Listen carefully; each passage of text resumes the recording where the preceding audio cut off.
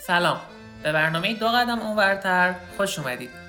دو قدم اونورتر تریبون تمام رنگین کمونی هایی که صداشون کمتر شنیده شده و مشکلاتشون اونجور که باید و شاید انعکاس پیدا نکرده. توی این برنامه ما به تمام شهرها و روستاهای ایران سفر میکنیم و به بررسی وضعیت دگرباشان توی اون منطقه میپردازیم.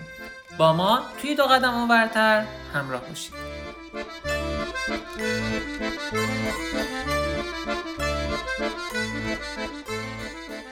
در 21مین قسمت از برنامه دو قدم اونورتر با امیر، مرد همجنسگرا همراه خواهیم شد تا به ما از تجربه زندگی در شهر اهواز بگوید. او همچنین از خشونت‌هایی خواهد گفت که در دوران کودکی در محیط جامعه و خانواده متحمل شده است. لازم به گفتن است که این برنامه شامل صحبت‌هایی است که ممکن است برای شما تلخ و ناراحت کننده باشد.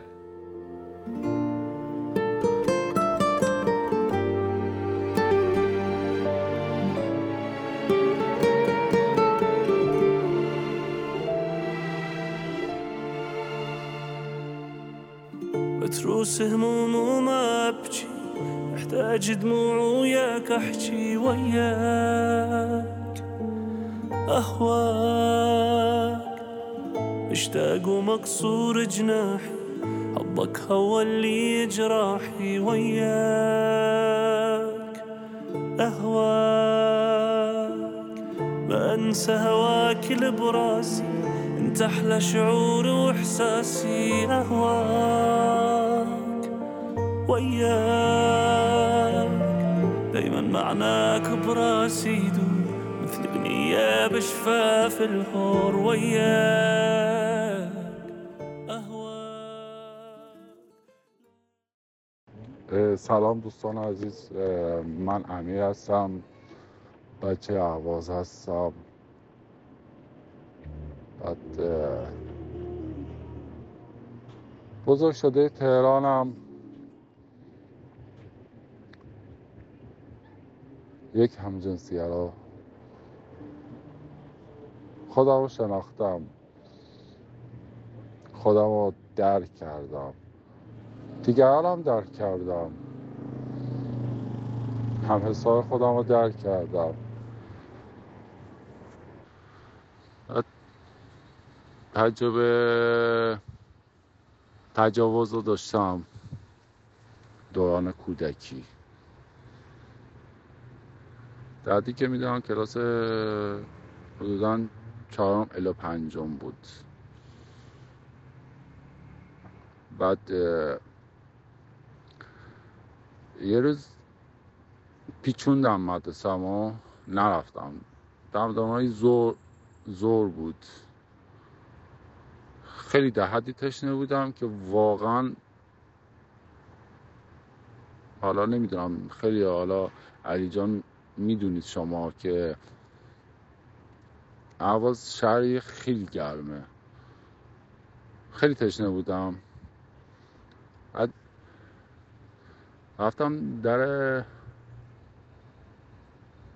در هم روبرو مدرسه‌مون یه پسری بود، سن سال بالایی داشت، حدودا مثلا 22 23 اون حدودا بود. درخواست آب کردم، گفت چشم. گفت اینجا خونه ما نیست، بیا ببرمت سمت خونمون. گفتم چشم. خلاصه همینجور که پیاده روی میکردیم منو برد بیرون از منطقه. نمیدونستم چیه قضیه، چیه اصلا، تجربه هم نداشتم از این، فکرم خطور نمیکرد به این چیزا، یا سن سالی هم نداشتم، اصلا تو این فازا نبودم، نمیدونستم جریان چیه. خلاصه بعد از که رفتیم رسیدیم به یه باغ کشاورزی، یه وسط زمین یه حالت چیز بود، مثل چی بهتون بگم، مثل با حسیای نخل اتاقکی درست کرده بودن. من رو برد اونجایی شروع کردم اینجا آب کجاست؟ اینجا که آب نیست. میخواستم از کانال آب بخورم. گفت نه از اینجا نخور، بیا این داخل. خلاصه دیگه هر چی شد که رفتم داخل. زورکی دیگه به زور شلوارم کند. منم شروع کردم داد و بیداد کردم، گریه و تماس. دیگه فهمیدم چه کار میخواست بکنه. دیگه خلاصه خیلی جیغ و داد کردم و گریه و ناله کردم. کار خودشو کرد. خیلی اذیت شدم اون روز، واقعا خیلی اذیت شدم. یعنی واقعا خیلی تجربه بدی بود برام. خیلی تجربه بدی بود.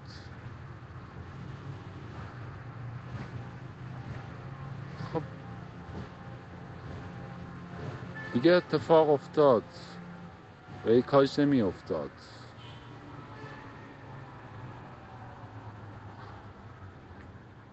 خیلی اذیت می شدم. درست نمیتونستم راه برم. خونریزی داشتم. جرأت نمی کردم حرفی بزنم چون میدونستم، میترسیدم. ترس تو وجودم بود. مامانم حس کرد. گفت چته امیر؟ چته؟ چرا اینجوری راه میری؟ چیزی شده؟ گفتم نه، خوردم زمین. تو مدرسه داشتم فوتبال بازی میکردم، خوردم زمین، اذیت دارم میشم. واسه چند وقتی گذشت، بودن 10 روز 15 روز، دوباره اون پسر پیله کرد به من. دید منو پیله کرد به من. دوباره همین آش و همون کاسه شد. ادامه داد به تجاوز به من. من راضی نبودم. التماس، خواهش، فایده نداشت. گفت میام به خانوادت میگم. منم از ترسم مجبور میشدم. گذشت و گذشت و گذشت. تجاوزها ادامه داشت. ادامه داشت تجربه. بعد از یه مدتی داستان تجاوز تموم شد. از اون محل رفتیم. نسبتاً تقریباً با نزدیک خونه عمومینا بودیم. پس عمویی داشتم، خیلی با هم رابطه خوبی داشتیم تا کم کم با مثل عموم رابطه برقرار کردیم. حالا مهم نیست سر پوزیشن چی بودیم و چی نبودیم،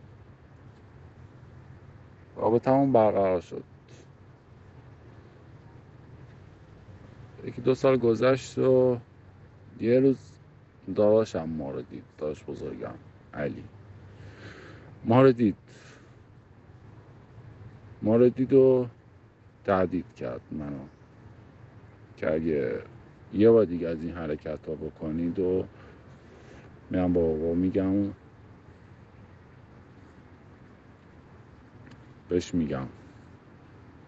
ترسیدم چون میدونستم مسم اهوازی یا عربا بده. خب حالتش کتکر میخوادم یا حالا هر کاری دوست داشت میکرد دیگه. یا حالا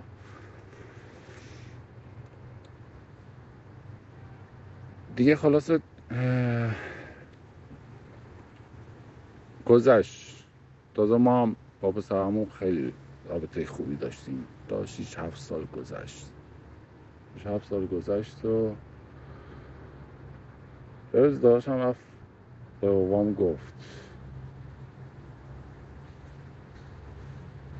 اون روز خیلی کتک خوردم. خیلی کتک خوردم. تهدید به مرگ شدم. تهدید، یعنی هر چی که فکرشو بکنی اتفاق باش دارم میافتاد بر زندگی.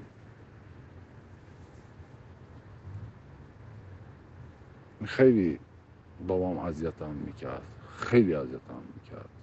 یه روز مامانم اینا رفته بودن خونه بابا بزرگم اینا، نمیدونستم جریان چیه، منو نگه داشت خونه. بابام خیلی با اون بد شد، خیلی با اون بد شد وقتی فهمید رابطه سکس دارم. بد بود با هم، رابطهش واقعا خیلی بد بود. که حتی یکی دو بار هم فرار کردم از خونه. یه روز واسه داشتم مامانم اینا رفته بودن بیرون و من موندم تو خونه تنها تو اتاقم. نمیدونم جریان چیه، چی کار میخواد بکنه با هم.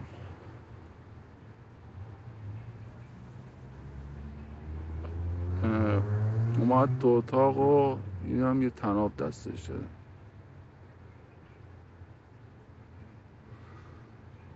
طناب دستشه و دست و پامو بست و به پشت. من شروع کردم زیادم زیر گریه و اینا. دست و پامو بست و خلاصه دیدم شعبانمون کم، ترسیدم، گفتم نکنم میخواد بهم تجاوز کنه، حرکتی بزنه. خیلی ترسیدم. خلاصه دیدم یه چیزی مالین به باسنم و یه چیز اومد منو داغ کرد با چاقو، قشنگ پشتم رو داغ کرد. فقط داد میزدم، درد داشتم. چند دقیقه بعدش لباسم شلوارم کشید بالا و اینقدر گریه کردم اون روز، اینقدر گریه کردم. اومدن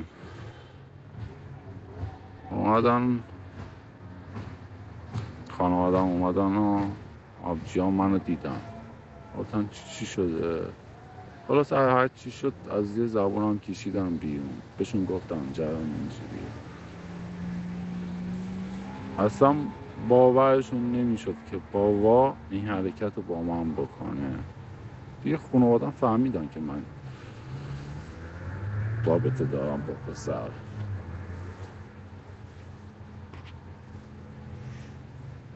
هیچی. آبجام گفتم برو میتونی شکایت کنی. گفتم آبجی شکایت کنم چه فایده داره؟ فایدهش چیه برام شکایت کنم؟ انقدر کت و کلوف هست که نمیتونم حرکتی بزنم. هیچ کاری نمیتونم بکنم تو این مملکت، هیچ کاری نمیشه کرد. هیچی. یه مدت خوب شدم و فشار عصبی اذیت میکرد منو. دیگه داشت توهین میکرد بهم، کتکم میزد. یعنی هر روز خدا ما دعوا داشتیم. یعنی بابا منو میزد، آبجی ها میافتادم به جون بابام که حق نداری بزنی. شد دعوا و خیلی علم جنگی داشتیم. خیلی اذیت میکرد. زدم از اون خونه زدم بیرون و تا الانه که الانه حدوداً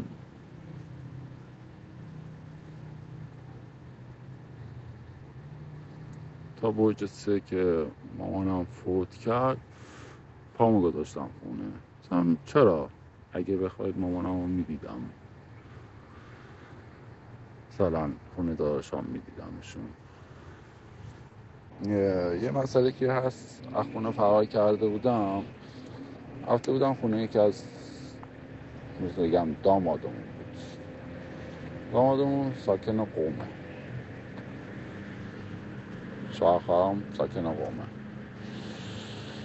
فهمید من اونجام، متوجه شد که من اونجام، متوجه شد و زنگ میزد دامادمون. آره بکشش، هر روز خدا زنگ میزد، هر روز خدا زنگ میزد بکشش، من رضایت میدم، من رضایت میدم، من رضایت میدم، بکشش، من رضایت میدم، بکشش، من رضایت میدم، بکشش، من رضایت میدم. دامادمون درکم میکرد، میدونست درکم میکرد. خیلی هوامو داشت تا یه روز زنگ زد به عموام، زنگ زد به بابا بزرگم، بهش گفت باباش اینجوری میگه، باباش میگه بکشش، من دیگرشون میدم، من باباش اعتماد ندارم. بعد اصلا چرا این کار باید بکنم؟ نگفته بود به مثلا به عموم یا به بزرگم اینا که من هم جنسگرام یا خیلی اتفاقا دامادمون خیلی تشویقم میکرد، میگفت برو امیر، تو چرا اینجا موندی؟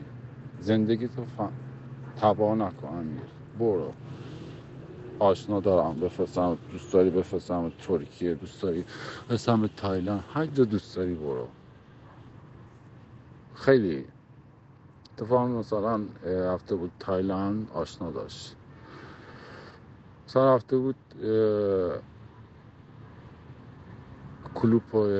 کلوپای مثلا همجنسگرا رو دیده بود، خیلی براش جالب بود. حالا ترنس بودن با مثلا عکس مثلا از کشورهای مختلف اومده بودن، حالا این گفت چیز میکردن،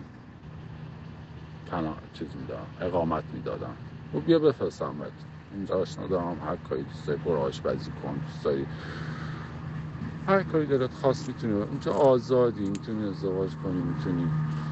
نه شرطشو نداشتم، سخت بود برام، زندگی سختی داشتم، در به دری زیاد داشتم، از پای خودم وایسادم، زندگی کردم، کار کردم.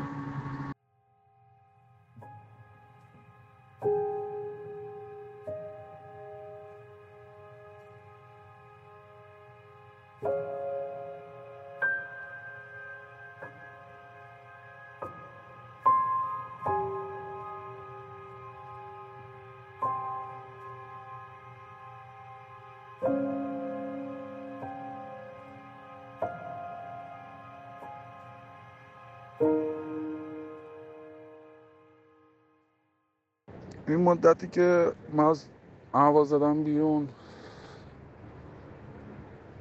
خیلی دوست داشتم با پسرم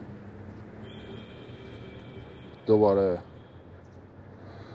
برگردیم، با هم باشیم، با هم زندگی کنیم، با هم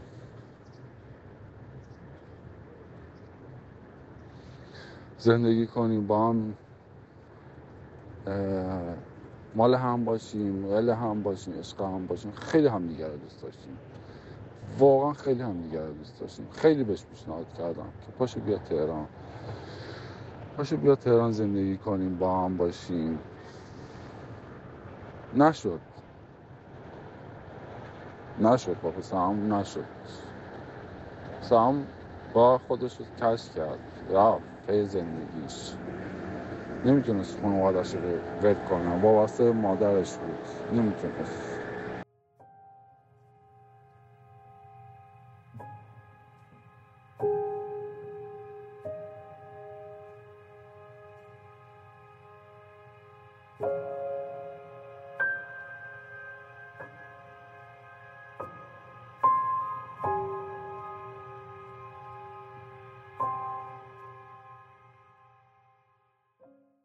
موقعی که دوره خونه که بودم، یه روز آبجین برگشت گی. انسان معنی گی چیه؟ آبجین پرسیدم، گفتم معنی گی چیه؟ گفت رابطه پسر با پسر میشه گی. دیگه اصطلاحات خفیفشو نمیدونستم علاوه همجنسگرا یعنی چی، معنی داره، غل بودن نمیدونستم چیه، حالا ترنس رو نمیدونستم چیه، مثلا میدونستم خب اینا میگفتم خب ببخشید تا به من این حرف میزنم، مثلا دو جنسن. نه میرفتم کافینت سرچ میکردم تا باورم شد که واقعا من یه همجنسگرام گی هستم. باورم شد دیگه، فهمیدم که من یه گی هستم.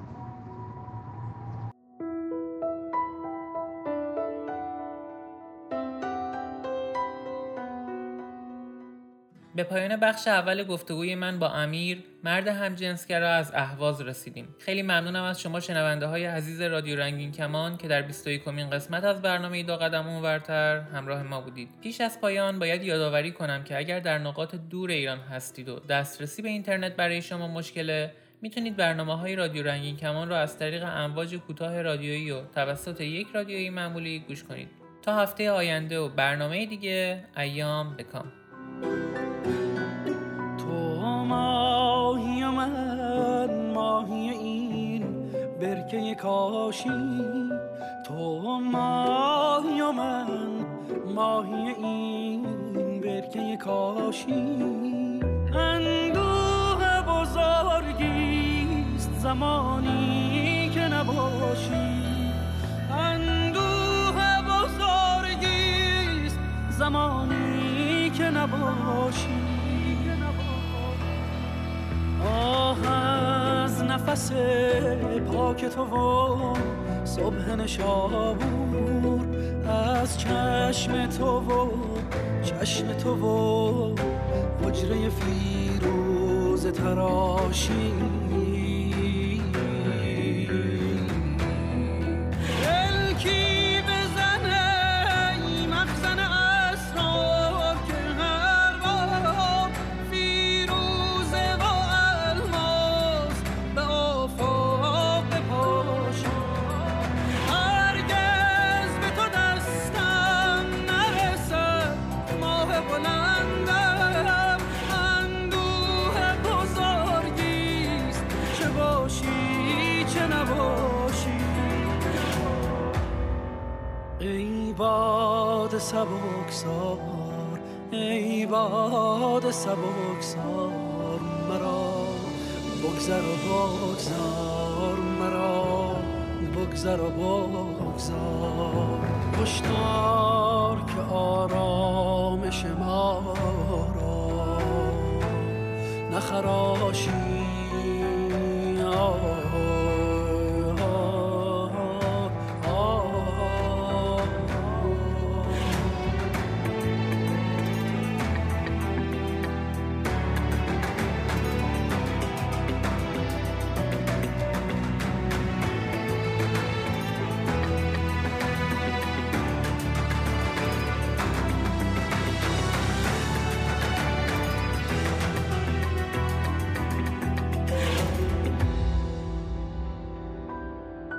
تو ماهی من ماهی این برکه کاشی، تو ماهی من ماهی این برکه کاشی.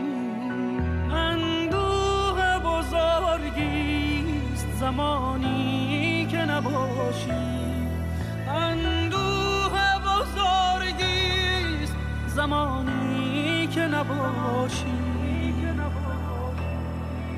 آه از نفس پاک تو و صبح نشابور، از چشم تو و چشم تو و حجره فیروز تراشی.